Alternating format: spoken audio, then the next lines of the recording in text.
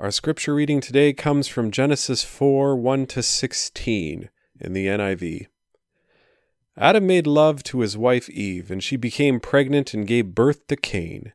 She said, "With the help of the Lord I have brought forth a man." Later she gave birth to his brother Abel.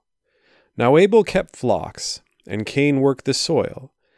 In the course of time, Cain brought some of the fruits of the soil as an offering to the Lord, and Abel also brought an offering, fat portions from some of the firstborn of his flock. The Lord looked with favor on Abel and his offering, but on Cain and his offering he did not look with favor. So Cain was very angry, and his face was downcast. Then the Lord said to Cain, "Why are you angry? Why is your face downcast? If you do what is right, will you not be accepted? But if you do not do what is right, sin is crouching at your door. It desires to have you, but you must rule over it." Now Cain said to his brother Abel, "Let's go out to the field." While they were in the field, Cain attacked his brother Abel and killed him. Then the Lord said to Cain, "Where is your brother Abel?" "I don't know," he replied. "Am I my brother's keeper?" The Lord said, "What have you done? Listen, your brother's blood cries out to me from the ground. Now you are under a curse, and driven from the ground, which opened its mouth to receive your brother's blood from your hand. When you work the ground, it will no longer yield its crops for you. You will be a restless wanderer on the earth." Cain said to the Lord, "My punishment is more than I can bear. Today you are driving me from the land, and I will be hidden from your presence. I will be a restless wanderer on the earth, and whoever finds me will kill me." But the Lord said to him, "Not so. Anyone who kills Cain will suffer vengeance 7 times over." Then the Lord put a mark on Cain so that no one who found him would kill him. So Cain went out from the Lord's presence and lived in the land of Nod, east of Eden. In Hebrews 11, we read, "By faith Abel brought God a better offering than Cain did. By faith he was commended as righteous, when God spoke well of his offering, and by faith Abel still speaks, even though he is dead." In the story of Cain and Abel, we can find truths that form our faith, truths that can kick our faith into action. So today we're going to be telling the story of Cain and Abel as you can see it in Genesis 4, to find out just what some of those truths are and how our faith should be lived out because of them. Once, long ago, we read 2 boys were born. The older was a first in all ways that can mean something. He was a first boy to ever be born. He was the first human to ever be born, for that matter.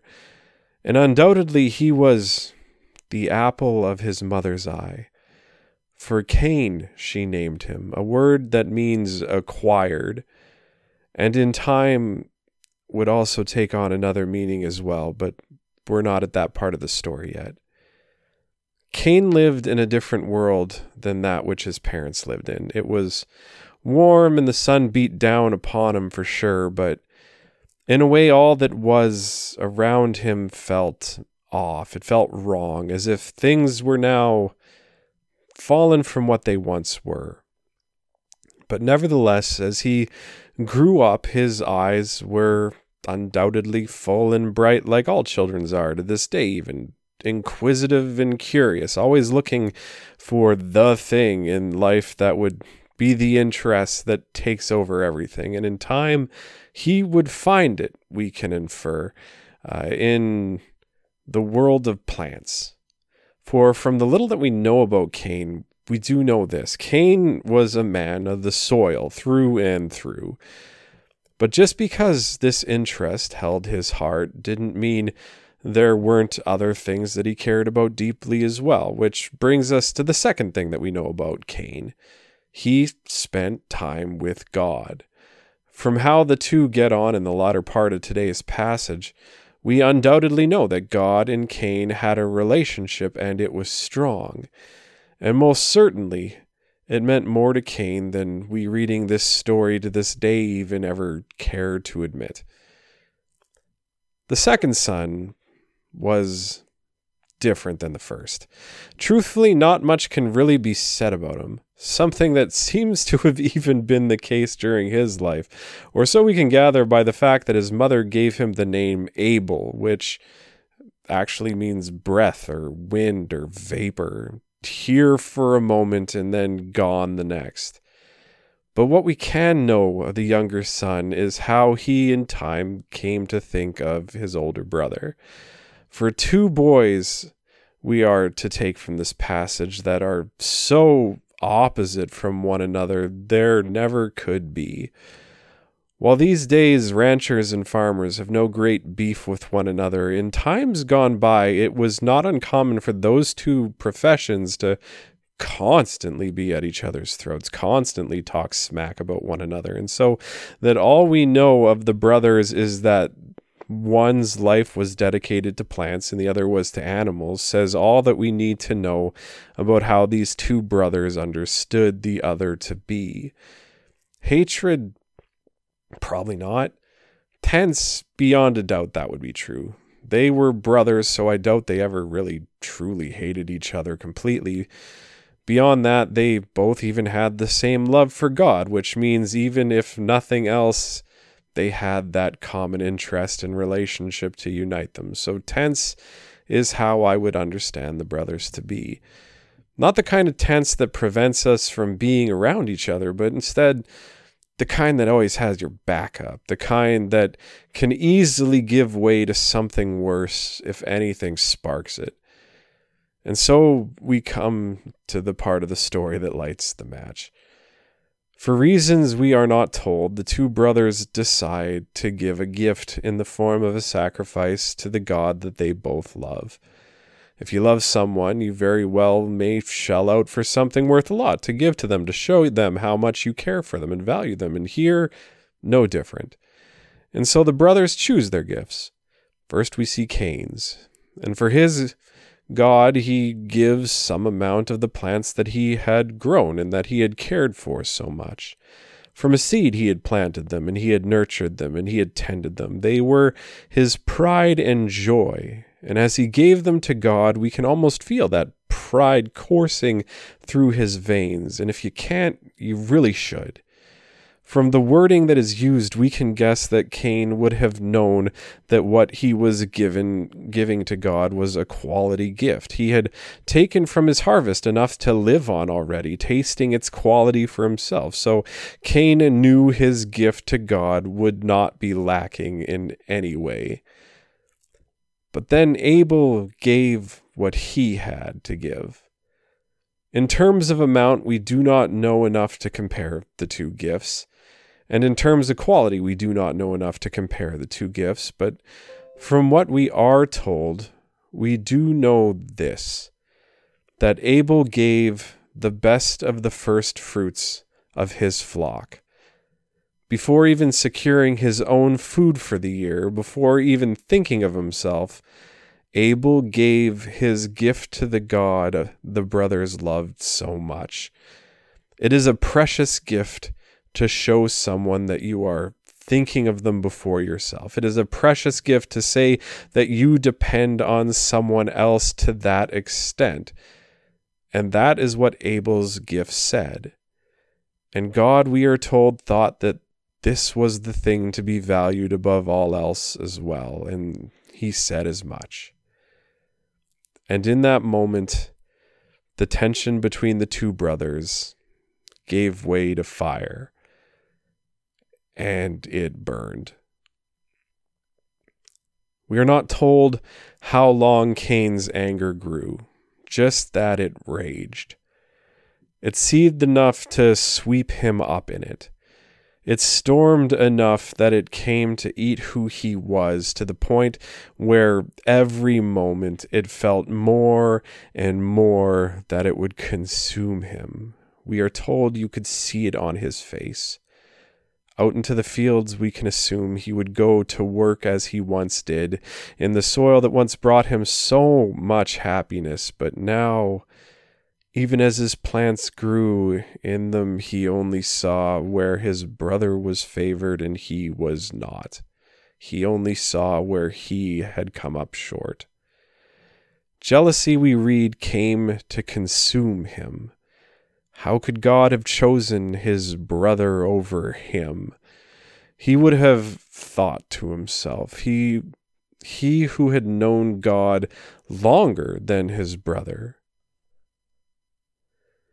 And in time, thinking as he did, undoubtedly his internal ravings would have degraded farther still, as it does with all people. Now the same as in the days gone by, and before long the question would have been unshakable. Does God not love me too? But the Lord, we read, had his finger on the pulse of the situation, as he tends to. Cain, the Almighty, pleaded with the firstborn of creation. Cain, I did not choose your brother over you. I love you both. But in Abel's gift, he showed his dependence on me, where in yours you didn't. So stop your anger, get a hold of your jealousy, or else you will destroy yourself. And where in this our God spoke reason that we, reading this today, know to be good, to be wise and true, as the words of our God always are. To Cain, he took away from this something very different. For he had already worked himself up to the point where he was beyond listening to reason, even if it was from the Lord himself. And so where God gave Cain a message of love, throwing him a lifeline essentially, Cain, in his anger, instead heard those words as meant to hurt him further. So we can hear Cain say to himself, if God wants to hurt me, I will hurt him back. And soon the fight in Cain was lost. Let's go into the field, Cain told his brother one day. The field that our gifts came from. What word is there for the feeling in your heart when you see a body lying before you? What word is there for the feeling in your heart when, through your mind as you stare, there runs every memory that you have of the one that's passed on? Through your mind, every time you ran with them as a child, jumping in a lake for a midday swim, every time you fell asleep next to them while your mother held you both close. What word is there for that? Where is Abel, Cain? God spoke out. Where is the boy you grew up? Where is your own flesh and blood? When you read the story of Cain and Abel, make no mistake. As much as Abel died due to the anger between the brothers and due to Cain's losing his struggle with his sin, Abel died because Cain in that moment wanted to hurt God as he felt God hurt him. And we know that to be the case because of what he says next. What am I, my brother's keeper? That's a term that is used nearly exclusively to talk about ranchers and people that kept animals in those days. He says this while his brother's body literally lies behind him. He says this to tell God himself, I know how much you liked Abel's gift. This is what I think of that. And so, what we expect our Lord to do came to pass. Cursed are you, Cain, for what you have done. Your sin will cause you to be plagued all the days of your life. The earth that you love will resist you. Those around you will fear you and want to kill you, but I will not let them, for I am God Almighty. You will live out your days knowing what you have done, and it will haunt you. With each new coal that's placed upon Cain's head, he found himself closer and closer to begging for death, the same fate as his brother that lay feet behind him. But that was not a request granted by the Lord our God. And from that day on, the name Cain took a different meaning as well. The spear. From here, Cain goes out and builds a city, we're told. He builds it as a way of keeping the same sin that plagued him from getting out of control again. Living with others has a way of stopping that internal rage that drives us to do things we regret, both because there are people to talk us off those ledges, but also there is always that fear of reprisal. Somehow that always keeps us from getting completely out of hand. But we set out at the beginning of today to do one thing. To look at the story of Cain and Abel and see what truths there are to glean in it about our Christian faith and how those truths should drive us to action in turn. And from what we have gone over in the story today, I want to pick up on just 3 of them, just 3 truths of many. The first has to do with Abel's gift. Cain gave from what he loved, and Abel gave from what he loved. That God chose Abel's offering was because it was from the fattest portions of the first fruits, we read. That is important because in that gift we know Abel gave something that meant a lot. Essentially, before he even took what he needed to care for himself, Abel gave a gift to God. And because of that, in that gift, Abel essentially said that he depended on God for his day-to-day. It's not a coincidence that when millennia later Jesus taught his disciples the Lord's Prayer, he tells them to ask for that exact thing. Give us this day our daily bread. Dependence on God for our well-being and showing that in turn in how we live, that is a major part of our daily life as a Christian. It may be true that we are no longer called to give sacrifices to God, but by being a Christian, we give up things for the Lord all the time. We give our money, our time, our stuff. So from this truth of our faith that we can find in this story, I call you to action in this way. Don't just give up to God what is easiest for you to give. Give to our God that which shows him that he means more to you than anything. Give to our God that which shows him that you depend on him. That is the first truth of our faith that I want you to take from this passage today. In all that you give to God, show how much he means to you, how much you depend on him. Now here's the second truth of our faith that I want you to take from this story. Though Abel dies, God enacts justice for him. I know that often when people hurt us or sin against us or those we love, our first impulse is to strike back and to strike hard, but that is not what our faith calls us to do at all. God is to be the judge, the jury, and the warden, not us.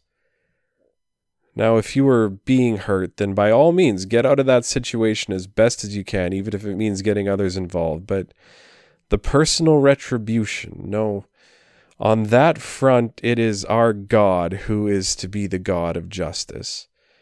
Have faith that he has your back. He says that he does. That is why we are called to turn the other cheek by Jesus. It is through faith in God that Abel speaks to this very day, the writer of Hebrews says. That is the second truth about our faith to be taken from this story, and undoubtedly it will be a hard one to live out. But we are called to live it out all the same. Don't worry yourself with getting even. God is on it. And now we come to the third truth. I think often when we read this story of Cain and Abel, the picture that we have in our mind of who Cain is some purely evil figure from the moment of his birth and is beyond redemption for his entire life. There is nothing in this story that says that, though. Cain is no different than you or I. Cain is no more evil than you or I. It was just that when he started to give into his sin, he couldn't bring himself to do what God told him to do, to stop. That is something I am sure that we all understand painfully well. In our faith, we know that we are in the same predicament with our dealing with sin as well. And perhaps when we struggle with sin, we ought to do what Cain does after this story. Go build a city, meaning go purposely live in a community with other people and help keep each other in check. That is not bad advice, but what I want us to take from this story about our faith isn't so much that as it is this. When Cain sins, even as terribly as he does, even with such an express purpose as to hurt God, please, please, please notice that God doesn't abandon Cain. Consequences and judgment for sure. I mean, come on, the dude killed his own brother, but the very nature of the curse of Cain is that God let Cain and the entire world know that God and Cain were to be bound to one another from then on. If there is a truth to take from the story of what our faith is all about, it is that. We human beings cannot sin so grievously to ever fully push God away. We can try our best to leave him, but nothing we do can ever stop our God from being in a relationship with us. That is the third truth of our faith that I want us to take from this passage today. And the one I hope that those of you who need to hear it the most will open your ears to hear. Even if you feel that you are so terrible that God would never have anything to do with you, no, that isn't true. Nothing will ever separate you from the love of God. That is a central underpinning of our Christian faith. From the story of Cain and Abel, there are many truths to draw about our faith, but if you can remember just those three, that one, God wants you to show in your relationship with him how much you love and need him. That two, that you don't need to worry about getting even with those who wrong you because God has you covered. And three, that no matter what you do, you cannot push God away. If you can take just those three things and put them into practice in your life, well then through our faith in God, Abel will keep speaking.